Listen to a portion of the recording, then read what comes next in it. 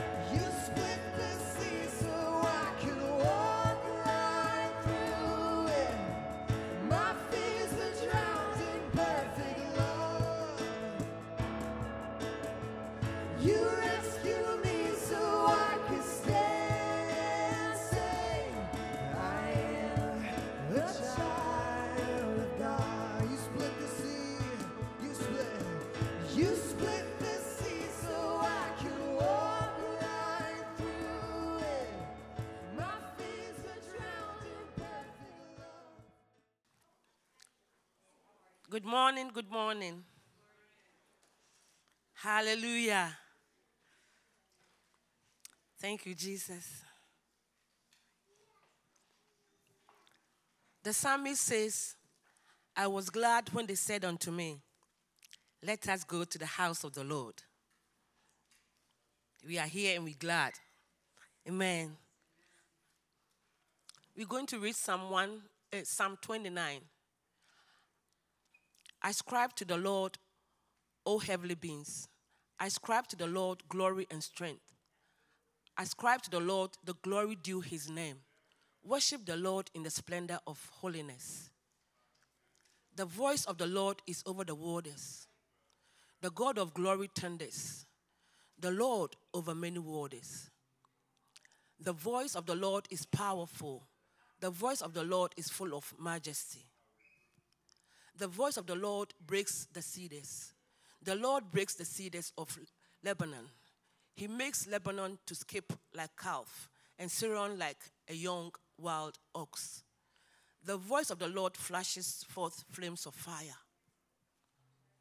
The voice of the Lord shakes the wilderness. The Lord shakes the wilderness of Kadesh. The voice of the Lord makes the deer give birth and strips the forest bare. And in his temple all cry, glory. The Lord sits enthroned over the flood. The Lord sits enthroned as king forever. May the Lord give strength to his people. May the Lord bless his people with peace. Hallelujah. The voice of the Lord over the waters. Just think about it. The voice of the Lord over the waters. The voice of the Lord thunders. It's releasing a frequency. Voice, frequency over the waters. Who is the waters? We are the waters. 85% of us is water. Or is it 80? Hallelujah. We're not even sure, right? But the point is that the voice of the Lord is over you now. It breaks the cedar. The cedar is the hardest wood ever. The hardest wood ever. Hallelujah. Anything hard before you, he says, I am releasing my frequency this morning over you, and I'm going to break it. Hallelujah. Let's enter into that and engage the voice. As the worship comes, it's the voice of the Lord. As the preacher comes, it's the voice of the Lord. It's not going to come tomorrow, it's now. And I want to step into it. Hallelujah. Thank you, Jesus. Hallelujah. Thank you, Jesus. And so, God, we pray this morning that your voice will be heard in this place. It's not about anybody, it's you. John the Baptist said that, I am the voice in the wilderness. This morning we pray, we will hear your voice in the worship, in the praise, in the prayer, in the sermon, and we will step into it. And that frequency of God will change us and bring us into our divine destiny and purpose. Oh, may your name be glorified in our lives. Thank you, Jesus. Hallelujah. We believe in your heart for us this morning, God.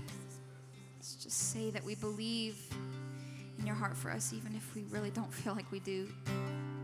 You're a good Father. You're a good God. And you're here with us, God. Just let your presence ring out. Let these songs just continue to ring out for you, Father. As we continue in this gathering place and just hear from your word, and even through announcements and through meet and greet, God, I just pray that your presence would flow. Flow in power, God, over us. Just set a precedence for our week. Thank you for the opportunity to gather and to be with you in your presence, Jesus. All because of what you've done. It's all forgiven. It's all made new. You make beauty from our ashes, all because you love us. Not because of anything we've done. And we thank you, God, that we can rest in that. We love you. In Jesus' name, amen. I want to start today by just reminding you guys that we're in the book of Mark, and we've been in the book of Mark, and we're staying in the book of Mark until we finish it. There's 16 chapters, a couple different endings, according to some people and people who canonized it, but we're going with Mark. And last time I spoke on how Peter had adamantly told Jesus that he would not abandon him, he would not forsake him, he would not leave him. He was certain of it. He ended up doing it within 7 hours. And then by the end, we read a passage where Jesus' response to him was to find him while he was fishing and make him breakfast. That was his re-entry to Jesus, that he had failed miserably, confirmed failed. Jesus responds by cooking him breakfast, right? When he's fishing, you all know that story. And now we're really close to the end, and it's getting really thick in the gospel. It's intense. So these passages from here on out, the last 2.5 chapters, are very intense. They're not pretty. They end pretty and beautiful and crazy, but we go into some situations that are not comfortable. And it's a part of the gospel that as American Christians, we're not super comfortable talking about or even connecting with, right? We love resurrection. We don't love death. And that's not even a jab at us. That's just, no one likes to die, right? I talked a couple weeks ago about trying to drown someone. That's not going to be an easy thing because they're going to fight it. Just like any part of us that has to die, it's going to fight in that way. And in this passage particularly, Jesus is walking through what the will of God is for his life. And he comes to terms with the fact that part of the will of God for his life is not only being Savior, but dying. And there's really no pretty way to put it. He doesn't want to do that. He doesn't. And you can fight me on that, but according to Mark, we see that, right? The agony he's in. The will of God sometimes can put you on your knees in agony. And that's not where it ends, but that's a part we have to be comfortable with, or we will not know how to be Jesus to this world. The world does not only need to see resurrection. Of course, that's beautiful. The world needs to know how to die correctly. And we're the people here to show them that, right? The message of the gospel is not just the blessing portion. Our world's already pretty good at that. We celebrate, right? We celebrate through whenever American Idol. We celebrate people who get what they want, right? That's a big thing. If you get a promotion, we have a party. We don't do well on the other end of that part. How do we die faithfully like Jesus? It's not the end, but there is no resurrection without death. It's impossible. I'm not going to be resurrected if I'm not dead. You're not going to be resurrected. So there will always be parts and portions of your life that Jesus is putting his finger on that need to die. And you will want to avoid it every time. Every single time. I know for me, the pain that I've been going through in the past 2.5 months because of my back, I found some patches that really help, but I wouldn't choose them. I hate pain. I hate pain. I was talking to my family, and my mom even said when I was a kid, whenever there was a possibility of pain, I would freak out. I'm a hypochondriac. Like, every little thing is something massive that's going to destroy me. And that's because I hate pain. I don't like pain. Many of you are in the room, you have pain, and we avoid it. But there are doors in our lives that we have to walk through that you wouldn't choose. That's why I think a lot of times, like the Gethsemane that Jesus goes to here, he goes to because things are out of his control. A lot of times when you have to go into your Gethsemane, it's because you can't do anything else or you already would have done it. Or this is the way I would have historically handled a place that God would use, a crushing place. I would medicate. I would escape while being there through some type of means. For me, it was always addiction. It was always something that could take me to a different place because I would rather not face those hard times. We don't do well with facing the hard times. Jesus shows us here how to face some hard times. There was a book I read when I was a teenager. I won't tell you the author because it's controversial theologically. I won't be that edgy today. But it talked about him climbing up a mountain, and there were these doors, and he would see beautiful doors, and he would go through those doors, and there would be good things in them. And there was this one door on the mountain that he would always see, and he despised even the look of the door. And as he got older and he climbed higher in the Lord, he decided one day he would go through that door, and the most beautiful things were just beyond it. The most disgusting, ugly door on the mountain led to the most beautiful things. And it's like that with the Gethsemanes in our lives. We would choose only the happiness, right? Even for just the will of God in your life, praying through that. Typically, you're going to fall in a lane that does not require much sacrifice from you, even in praying for the will of God in our lives. That's just our nature. So we have to be reoriented by the love of God and what he does in this passage. And so I want to read to you Mark 14, 32 through 42, which really taps into either the prosperity gospel or the consumeristic gospel, which is very well played right now in America to show up at a church and then provide everything for you. From the time you get into the parking lot, there's even called something like, you're going to be like our special guest. It's great, but it's really just like a hotel trying to pamper you. We create environments that help people not have to face realities. Instead of putting ourselves in true situations, this space, I don't want to go on a tangent, but this space is a church. This is the sacred space of the temple that we have removed communion, foot washing, baptism, anything uncomfortable spiritually because we don't want to offend you. When in fact, those things are the things that reform us into the children of God and help us to be faithful in the world. So in this place, we have to wake up to those things. And sometimes it's not just celebrating through song the good things, but walking through the seasons that nobody wants to face. Nobody. And knowing how to do it correctly. If we can do that, that ugly door will turn into something that you never would have imagined. For Jesus, it's death into resurrection. It's unbelievable. But you don't get there without dying. So Mark 14, 32 through 42. And they went to a place called Gethsemane, and he said to his disciples, "Sit here while I pray." And he took with him Peter and James and John and began to be greatly distressed and troubled. And he said to them, "My soul is very sorrowful, even to death. Remain here and watch." And going a little farther, he fell on the ground and prayed that, if it were possible, the hour might pass from him. And he said, "Abba, Father, all things are possible for you." Another way you can say that is Daddy. That's one of the translations. All things are possible for you. Remove this cup from me. Yet not what I will, but what you will. And he came and found them sleeping. I just want to note this. Between 36 and 37, he prays a prayer to his Father where typically someone would give space to hear. Typically someone would say, "I'm praying this prayer. This is a question. I would love to hear if that's not being done here. This is important for in a minute." He doesn't pray this prayer and then give space to hear, and I'll explain that in a minute. And he came and found them sleeping, and he said to Peter, Simon, the old Peter, right? The Peter before, "Are you asleep? Could you not watch 1 hour?"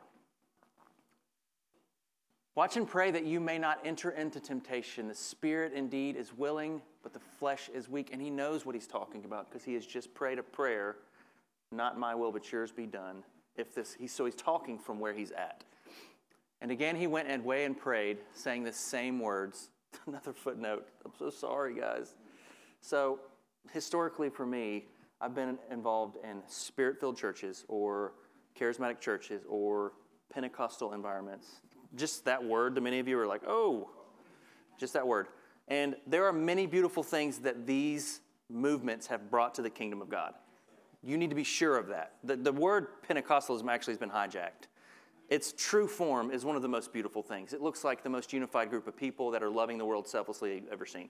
But also in that are sometimes this idea, and this is the part of Pentecostalism I do not value, is the part where I don't have to submit to anyone, ever. That is not the will of Jesus. And so a theology, a Pentecostalism, or a spirit-filledism that says that you have to never submit to any human, that's not the will of God. And I'm not saying that out of power, but that's the scriptures. That's just the word of God. But I do love that Jesus went and prayed the same prayer, which is liturgical in form, which this guy right here, so this is where we have been at odds, and many people in this room in our relationship, because to me, the liturgical always kind of represented maybe something that was dead. That was my view of it. Like, this is dead religion, right?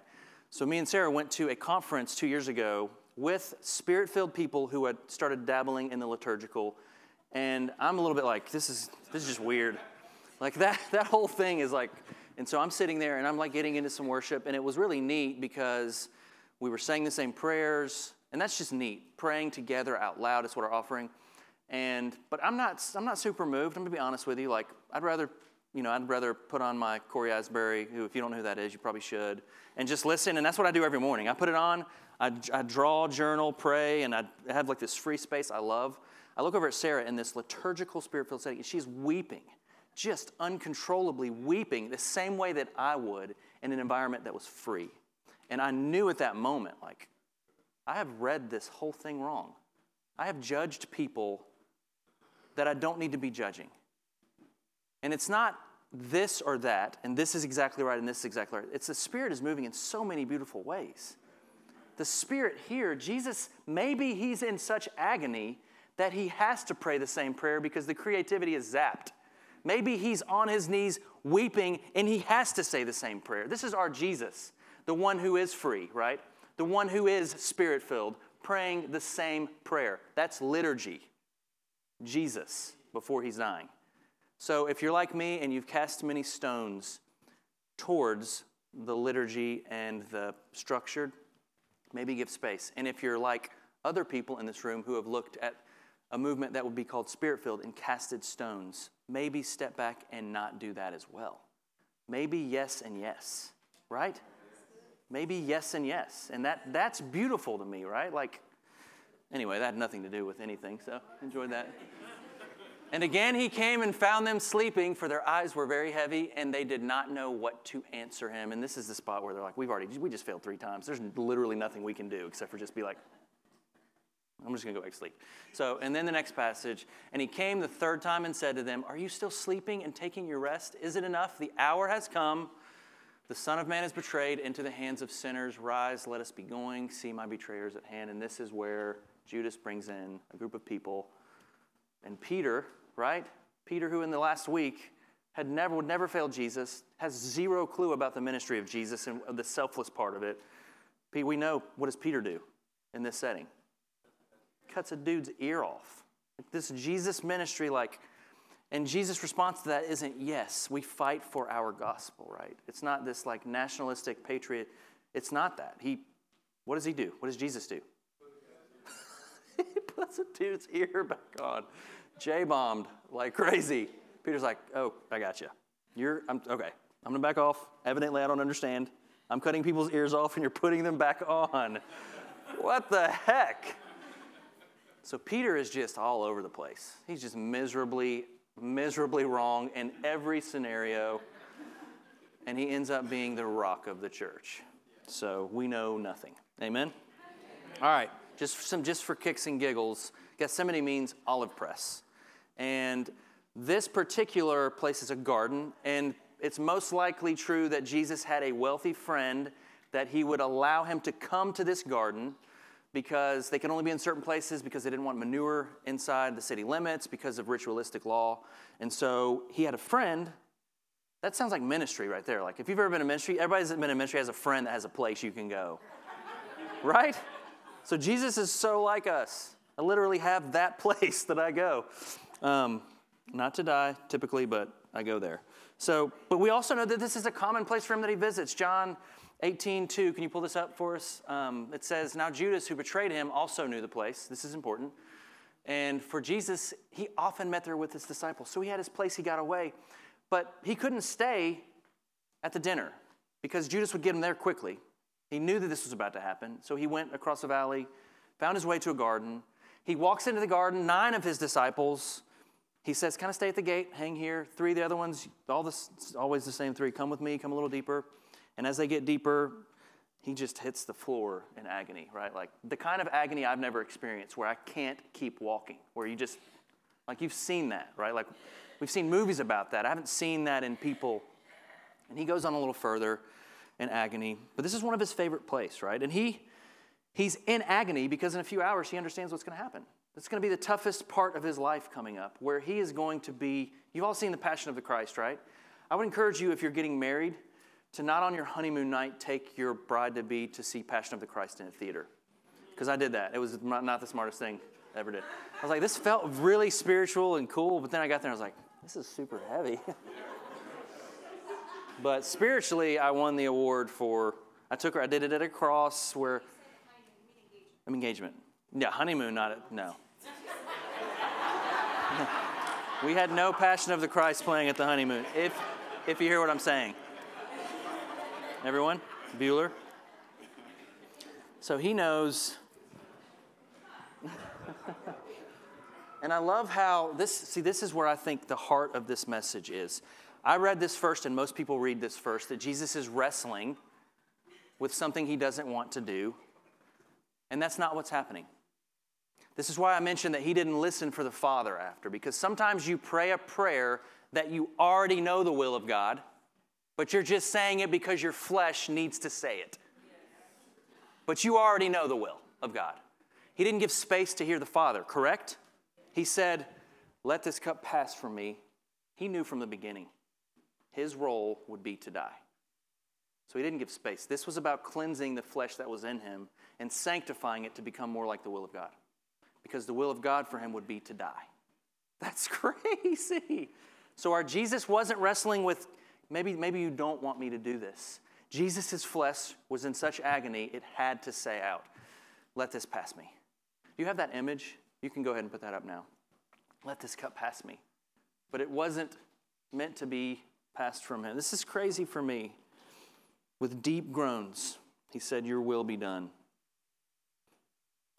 Jesus his flesh did not want to die. Theologically, that messes with us. He didn't even understand it fully. He just knew this was the route that was going to be taken. To sanctify his humanity, because Jesus is fully human and fully God, right? There's no one in this room that understands that. There's no possible way to understand that. We read this as and the commentaries say this, his humanity is abound in this passage. You see him falling to the ground, but he's still 100% God. He still, in this case, 100% knew what was going to happen. For Jesus, it was always about dying. This will be the core of everything, right? This is why we come together. Jesus died for us, and it'll happen in a few short hours. He uses the word Abba. Can you bring up what the word Abba means? Not that Abba. I give you a little bit of freedom. Stupid. I give you a little bit of freedom with Sarah McLaughlin, and you bring Abba in. Now we got to replace you. Literally Abba. You so were waiting for that moment all morning. Abba. So if it was any spiritual stuff happening, it's now gone. This is Gethsemane. That's the devil. So amen. Abba. Non-dancing queen, father, also used as the term of tender endearment by a beloved child and an affectionate, dependent relationship with their father. I speak from experience when I say, when I woke up in the morning, that I literally, Sarah was on her way to work out, I could not move. Literally, I could not move. It was like someone was sticking a sword in my back. For 6 hours, I stayed in the same place and read a picture over our doorway that I think Alita gave us that said, and he stood with me and gave me rest. And I'm literally like, I'm not standing anywhere right now. I'm laying in my bed. I was like, Alita, for 6 hours. And I knew something was going to be different, even just from that. And for the next 2 months, literally for the first month, I still can't do most of the things. I have to wear these patches. And I know that in this season that I've been in right now, things are happening that I never would have had happen otherwise, for sure. There's things that are being spoken to me. There's things I'm having to face that I would never choose. But I'm being put in a situation where I have to be faithful in it instead of escaping from it. And just for you to know, with my history and tendencies towards addiction, it's not an easy path because I could have whatever I want just like that because I have issues, right? That would be that simple for me. And I could probably it's all right. I probably need heroin and cocaine and all that for this, right? Like I can, not really that, but other things that are just as bad as that for me. But I have to be faithful to where God's walking me into this Gethsemane, right? Like these Gethsemanes that he leads us into, you will all have to go into them. There is no Christianity without it. There's no version of the gospel being lived through your life where you don't have to die. There's no version of it. If it is that for you, that's not the gospel. That's something else. But you don't have to fear it. And you can walk into it saying, Abba, Father, affectionately, because he will be with you in it. For those of you in this room who are sick right now, he will be with you in it. For those of you who are being fired or friends are talking about you, he will be with you in it. He is in it. And even more than that, what will come from this if you walk faithfully into it? Not trying to flee, but saying, yes, your will be done and not mine. Something more beautiful than you will ever have otherwise will come. Be faithful like Peter, doing the hard thing for Jesus. Don't be faithful like Judas, doing the harder thing without Jesus. Peter didn't want any of this stuff, stays faithful. Judas creates his own plan. And this is probably the most depressing story in the Bible, that this happens to Judas. He's one of the selected 12 who ends up committing suicide because of it. It's just, so I think for us, as we are faithful to the gospel and faithful to what's happening, Jesus will lead us in. And many of you are in it right now.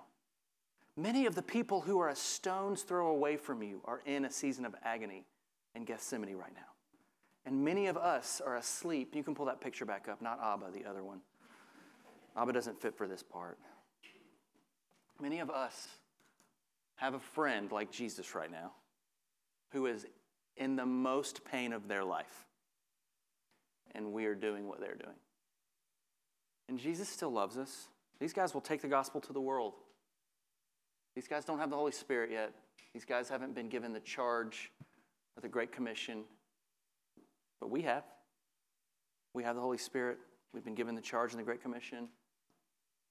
The people around us who are in agony, can we be available? Peter, he gets picked on in this passage, right? There's 12 dudes here. He calls him Simon, the old name. Why does he get picked on? Well, because a passage ago, he's bragging about what he would do for Jesus. When you have pride outwardly, even if you're not even knowing it's happened, when you fall, because you will, it's seen much clearer by everyone around you, right? That's why, like, for me, when I see an athlete over-celebrate, like, I kind of love when they don't catch a pass or something. Because I don't want to see them bragging about what they're doing. Peter's just bragging, and now in this passage where Jesus is about to die, he's the one that's being picked on out of everyone. He's 3 or 4 feet away from the biggest spiritual battle in history, and he's asleep for the one he loves dearly, right? Peter failed. Did he learn, though, in his Gethsemane? Did Peter learn? Can you pull up 1 Peter 5, 1 through 11? Same Peter. He basically takes every bit of what he's just struggled with and messed up, and he now is the rock to the church, and he now says this: so I exhort the elders among you as fellow elder and a witness of the sufferings of Christ. That would have not been in his language previously. The sufferings of Christ? How would my Christ suffer? I'll cut somebody's ear off for him. Now, as a witness of the sufferings of Christ and as well a partaker in the glory that is to be revealed, shepherd the flock of God that is among you, exercising oversight, not under compulsion, but willingly. This is his life. As God would have you, not for shameful gain, but eagerly, not domineering over those in your charge. Who will be the first at the table? Who will sit closest to you? Remember these conversations, but being examples to the flock. And when the chief shepherd appears, you will receive the unfading crown of glory. Remain, remain, remain, remain. You can go to the next one. Likewise, you who are younger, be subject to your elders. Clothe yourself, all of you, with humility toward one another. This is not the same Peter. This is not the same guy. For God opposes the proud. He learned this in this passage. He opposes the proud and even calls them by their old name. Sit down, Simon. But gives grace to the humble, or the humid, if you were here yesterday. Humble yourselves, therefore, under the mighty hand of God, so that you, at the proper time, He may exalt you, casting all your anxieties on him because he cares for you. And here's where it gets to the... This is the previous fight he was 3 or 4 feet from that he was not present in. Be sober-minded and watchful. Your adversary, the devil, prowls like a roaring lion seeking someone to devour.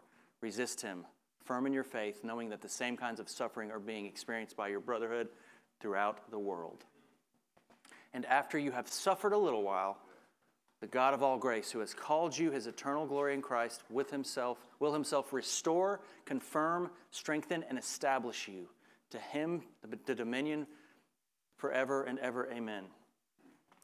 So his Gethsemane, he learned, right? What are we doing in ours? Are you present enough to say, not my will, but your will be done? Right? There is no resurrection without death. So we're going to pray for a little bit. We're going to get done a little bit early today. But we all have to be led into our Gethsemane. We don't want it to be without Christ. And we want him to label the things in us that are not his will. And many of you already know. God, just for a moment, many of us are living our lives in our will. And we don't even need to pray and ask, is this the will of the Father? You already know. You already know. But he does want his will for you. He does want his will for you. And so, Father, today, on this Sunday, on this day where we read about the Gethsemanes that you had to enter for us, and learn that your whole message would not be about riding around on a horse conquering people, but submitting unto death for us, where you teach us that we must do the same if we carry your gospel. Not our will, but your will be done. So for you today, if you happen to be in a Gethsemane, he is showing us what to do. If you happen to be in a Gethsemane, Jesus went to the garden with people and with God. When you are in a hard spot, you crave the company of others, but your spirit will want to be alone. I'm challenging anyone in a hard spot. You need your brothers and sisters in Christ around you. I don't care if it's odd for 6 months. I don't care if you tried a life group out and no one talked to you the first week. You can always find something. I promise. I've done it. You can always find something at a church too. You're going to find it here. I hope if you've already found it, maybe you're wrestling through it. If you haven't, you will. Because we're not perfect. But if you're in a season of Gethsemane, you need the body of Christ around you, or you will revert to your old ways. You will be your Simon. You will jump into things that will not help you and lead you straight directly away from God. You don't want that. And you need prayer. And I don't even know how to explain this to you in this moment, other than just when you're in anguish, just be honest with him. And in your season of Gethsemane, the things in you are revealed, like the doubt that God even exists. Because if you're in a bad spot and you've just been living like the Christian fun stuff for a while, it doesn't work in that spot. It's real stuff. It's real. You need people, you need God, you need prayer. You need to slow down. I have a friend who says in his Gethsemane, I talked to him yesterday for a while. He was a part of a very, the church they were at, the guy who was pastor of it is still really, really doing a lot of national work, and a lot of stuff happened, and my friend had to become the interim pastor, and the whole church turned against him. And he called it his season of Gethsemane. And he said that in that season, the marking of that season for him was holy science, or holy silence. It's Phil's fault. You're the devil. I blame that one on you too. Sorry. He said that he couldn't even express himself correctly. Even the tactics that pastors know how to, he couldn't even do it. It was such a painful, agonizing season. The church was being ripped apart. People were leaving, casting stones. The pastor had done some crazy stuff. It was like his soul was being torn out, and all he could do was sit in the presence of God and do nothing. He couldn't talk. He couldn't worship. He couldn't pray. It was just a season marked by holy silence. Holy science. There's no Tom Cruise in that season. I'm just throwing that out to you. It's very different. So I know for me, this is definitely a Gethsemane season for me, and I'm coming out of it, and I'm a little bit upset at God at times because as soon as we got that space, I felt like I heard him say, "You're about to go into a desert," and I was like, "I can do that," and I couldn't do it. I'm still struggling through it, but my season has been marked by, it's really strange. You all have heard my story about wanting to impress people as a pastor and as a church. That's just American church. A lot of that has been cleansed. I could care less. If things fall apart correctly, they fall apart. That's okay. Being faithful to Jesus in this and doing what I'm supposed to do here, I'm going to do that, but I'm not going to carry extra weight with it anymore.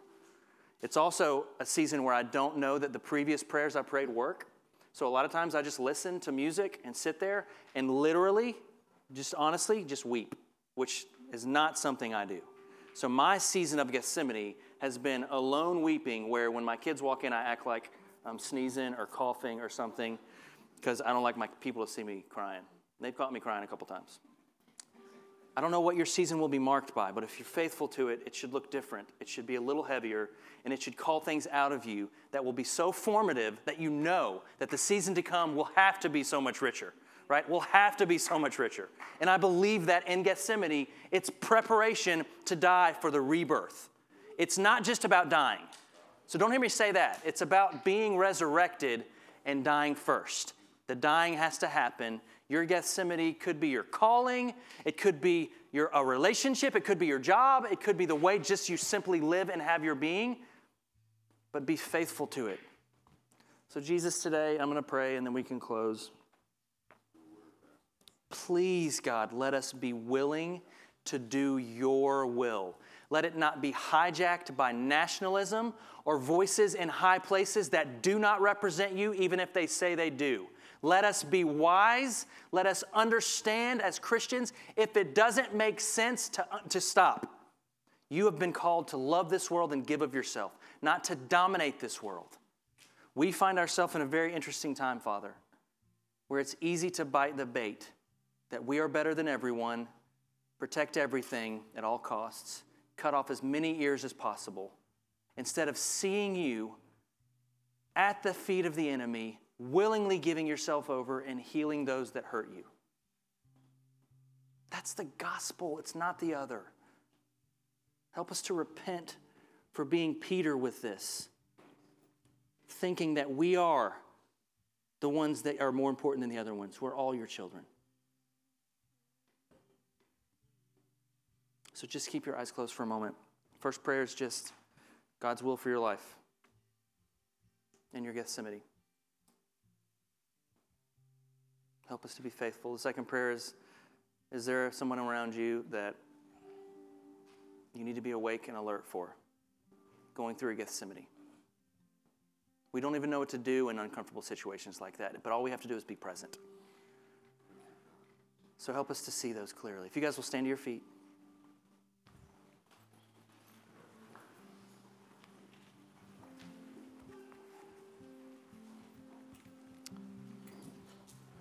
Last week we talked about dry bones being prophesied to. I'm just going to speak boldly to you right now. God, I prophesy the truth that when your gospel takes root in our hearts, we are led into a season where we die so that we can be raised again and live abundant life for you. So the end goal of this is such harmony with you, such peace, freedom, and joy with you, such lightness on our feet, such selflessness that we would submit even unto death. The end goal is complete 100% joy in the Lord.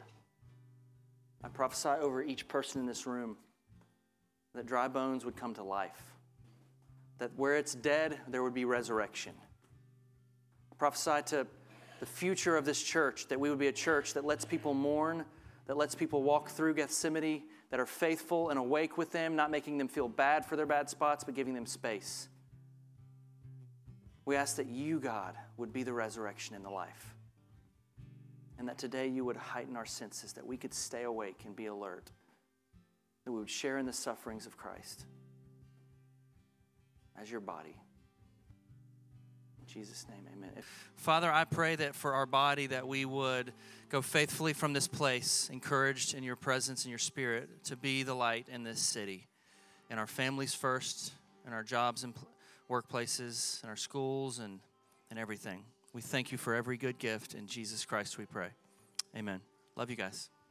Thank you again for joining us today, and please visit our website at rivercitysmyrna.com.